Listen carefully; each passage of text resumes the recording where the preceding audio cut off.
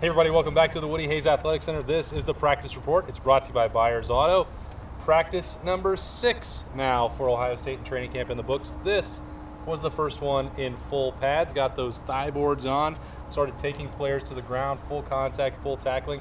It was a little bit outside, a little bit inside, and a lot of energy from what we saw during those first 4 periods for the Buckeyes. That's Spencer Holbrook, Tim May, Jeremy Birmingham. I am Austin Ward. We can talk about a lot of things that we saw from tackling, but it's the blocking, I think, that everyone will be most interested about after this first week. There's a shuffle going on. It had been in the works maybe for a couple days with Greg Studrawa and Ryan Day alluding to some rotation. And then we got a glimpse at what that might actually mean with Nicholas Petit-Frere at left tackle, Thayer Munford at left guard, Harry Miller at center, Paris Johnson at right guard, and DeJuan Jones at right tackle. There's nowhere else to start for Ohio State right now on this particular day than there, Berm. Yeah, I mean, it talks to the depth of this team, talks to the versatility of this offensive line, and talks to Ohio State quite simply believing that they have to get their best 5 players on the field some way, somehow. And after 6 practices, they believe DeJuan Jones is one of those best 5 offensive linemen. And so the question is about simple math. Is the loss at tackle from Thayer Munford to DeJuan Jones worth more than the plus at guard from Thayer Munford from Josh Fryer? And I guess at this point they have to think that that is a net gain, and so you move forward. It's an interesting equation, and I don't know if there is a right or wrong answer because Spencer, that's my truth.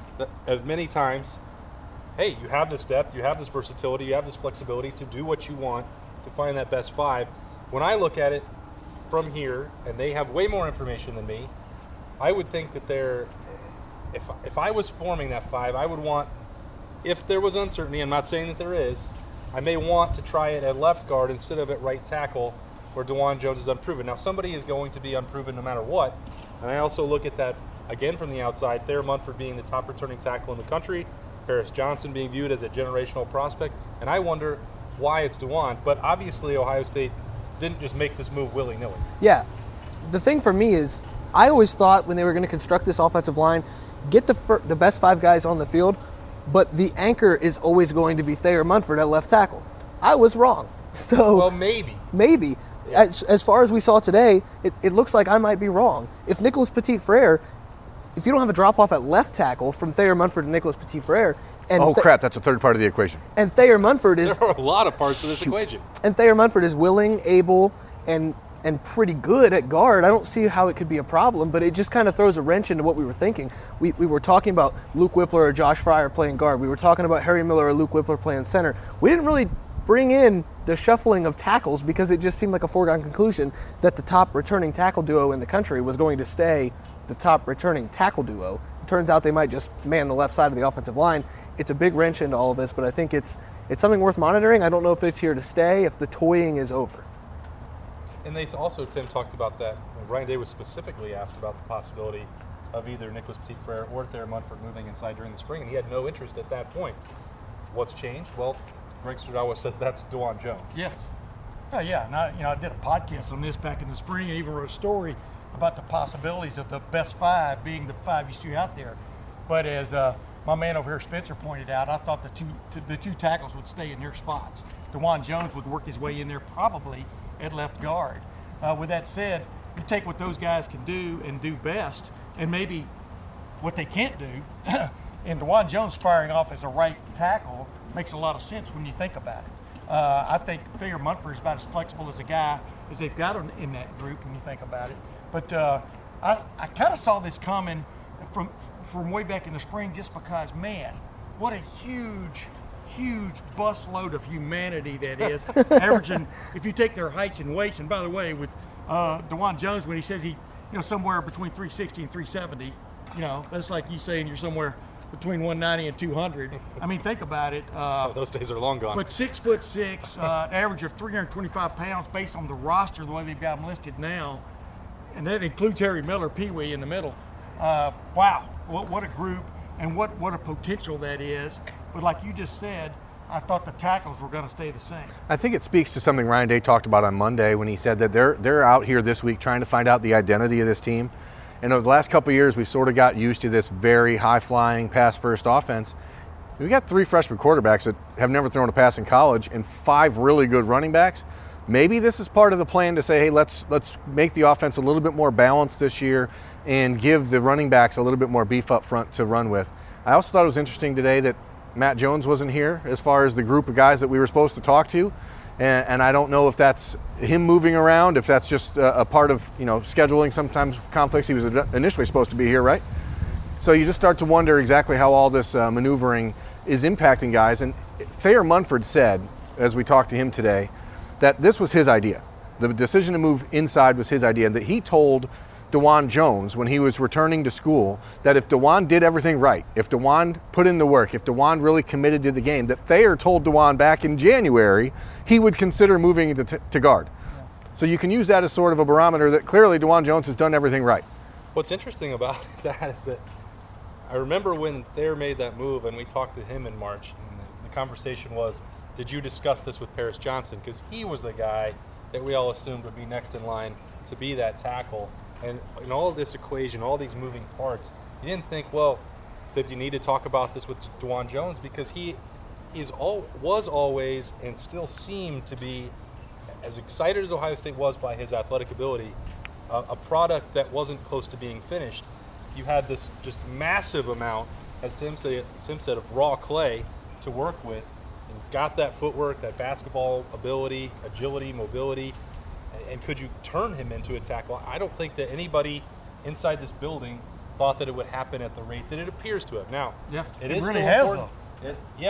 If they're doing this for a couple days in a row, even if it's the first 6 practices, that tells you that Greg Studrawa and Ryan Day believe this to be a realistic option. It is not still the only one, because Ohio State retains the flexibility, as Spencer talked about, that Thayer can easily go right back to left tackle. Nicholas Ferrer can easily go back to the right side. Paris Johnson, you already know what he can do if you need him to play tackle. So this is one option, and it doesn't mean that it's finalized or that Josh Fryer isn't going to be in there or Luke Whippler's not going to play.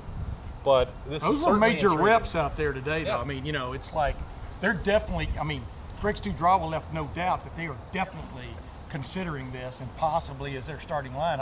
Spencer, I don't know if you agree. I just, like you said, I asked Greg Studrawa, do you have to worry about hurt feelings, in this deal? Because guys have pictured themselves in certain situations, like Thayer Munford left tackle and Nicholas Freer at right tackle.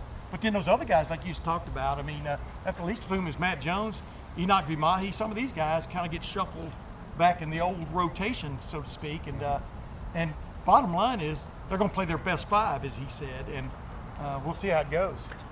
We've spent 5-10 minutes now talking about the here, the now, the very small pieces of what could happen. I think one of the larger things that I learned today from this entire offensive line shebang, I guess, would be Berman and I talk all the time about the left tackle, the right tackle, how Ohio State's not recruiting that position the way they need to. And then I look out on the field and I see DeJuan Jones is playing as a first-team tackle. Nicholas Petit-Frere is playing tackle. The number 1 tackle in the country from a couple years ago is playing guard, and the top returning tackle in the country is also playing guard. And then Josh Fryer, who we thought was going to be a guard, is playing tackle.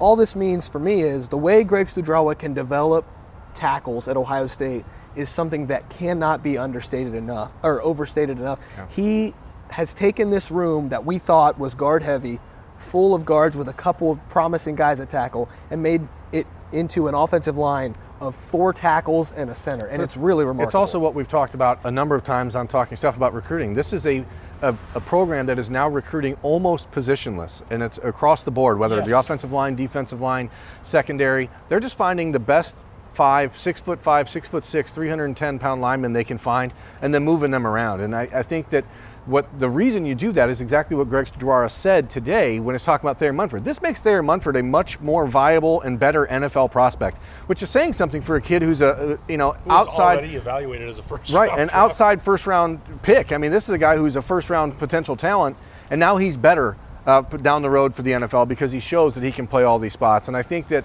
except for tackle, which he said that's a totally different thing, or except for center, which he said that's a different thing. So I just think it speaks to what Ohio State's trying to do, which is this is a building full of athletes, no longer just like a building full of offensive tackles or guards or centers. It's just the best athletes you can find. I would remind each of these guys, when I first started covering this team in 1984, Jim Lachey was an All-American guard, he became one of the great tackles, really, in the NFL NFL history, throughout his illustrious career in the NFL. This doesn't pigeonhole you at all one way or the other. Like you said, it does show your versatility, etc. And but the bottom line is today, man, with zone blocking schemes and things like that, the bigger the badder dudes you get out there who can move, and that's what they're recruiting. They're recruiting guys that can move in that offensive line room, no matter what their expertise is. I mean, Donovan Jackson is a guard, but I think Donovan Jackson has ability to play almost any position on the offensive line. Just run them down the line. It's just amazing what they have done in these last 7 or 8 years. And as Stu Drava said today, I've got 10 guys that can play. Dude, they had like 6 guys that could play back in, what was that, 2012 maybe? Well, they have maybe 4.5, and they were hoping that Reed Frankel became 5. Exactly. Let's switch gears. In our Buyers Auto machine here on the practice report, what else jumped out at you? I wrote about Ja'Kalen Johnson. He made a couple plays. Again, we saw 4 periods. It was 1 tackle in a box and a pass breakup in a one-on-one. For a true freshman who's in his 6th practice, that was the thing that flashed to me. Maybe that black stripe will be gone in a hurry for him.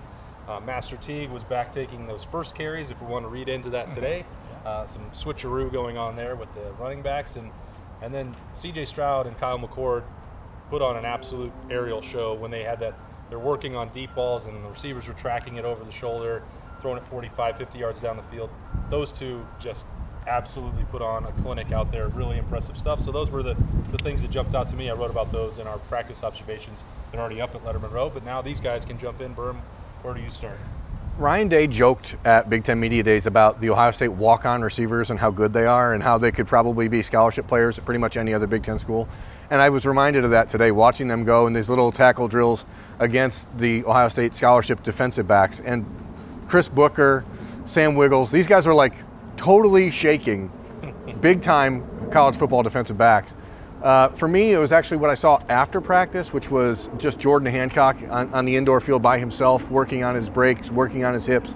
I think that's the kind of stuff that I'm paying attention to as we head into the season, because a guy like Hancock knows that his reps are going to be limited out here, but they're not limited in there. And when practice is over, he's going to be able to get in as much as he wants. And I think having that sort of passion for the game, I think, is what I really see. And you're talking about the quarterbacks, and it's just shaping up to be a 2-man race. And I think that's.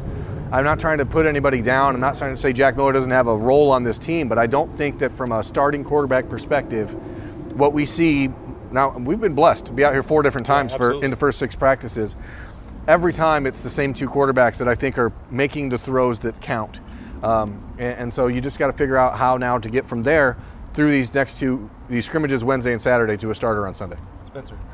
One of the things that stands out to me now is Austin Ward never really points out true freshmen, because you have to earn your way onto this roster. So taking a black stripe off from me is way harder, boys. No, seriously, for Austin to praise a true freshman for what he did in those 4 periods Grew up in Wyoming. Yeah, it's a big deal. It is, because J.K. Johnson made some plays that flashed in the limited time we got to see. But the thing, it's the quarterbacks, and then it's Donovan Jackson. Donovan Jackson is, I don't mean to take us back to that offensive line. He's already moved into that 2 deep. He was already with that second string, working with Kennedy Cook, and really getting to hone in on those skills. I asked him what kind of difference it was to come and be on Zoom meetings in the spring and then to get here. He said that it was the icing that he got in the spring on the Zoom meetings, and Stud handed him the entire cake.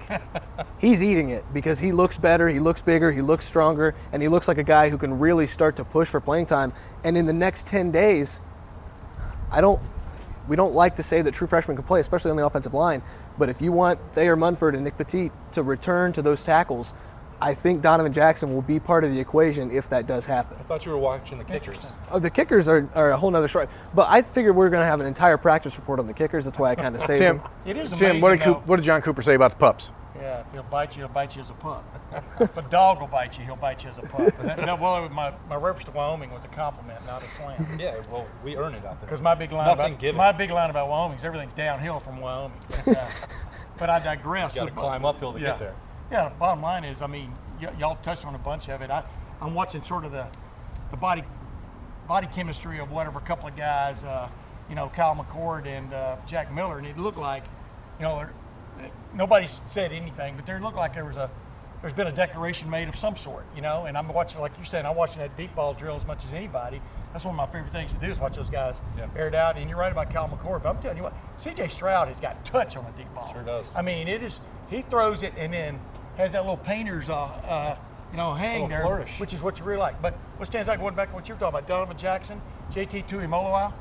I mean, 5 stars. Sometimes you recruiting dudes get them wrong. You're more than a recruiting dude than he is. He's a reporter. Dude. It's getting easier and easier. But dudes, look. I mean, those 2 guys are the real deal. And then I'm going back to that offensive line from the standpoint of this. The only non-5-star really, you know, I'm not sure Harry Miller finally in it, but is the left tackle Thayer Munford, who might be the best tackle coming out of college football next year. It's just amazing. I keep going back to this, the amount of talent we're watching in front of us. And like you're talking about, but then I want to go back to this, walk-on receivers making guys wiggle, doing his wiggle, and making guy miss. Is that a good thing or a bad thing? Considering the Achilles of this team a year ago. Well, but that's more to be seen. Hey, that's why today's first hitting practice, right? Yeah. You got to First learn. one, you got to evaluate, you got to figure it out, got to get it going. The Buckeyes did that on Tuesday morning. First full pad practice, full contact, full go. A lot for Letterman Road to learn and a lot to break down on the practice report, which is always brought to you by Byers Auto. That's Spencer Holbrook, Tim May, Jeremy Birmingham. I am Austin Ward. Stay with us for full coverage of the Buckeyes all year round at Letterman Row.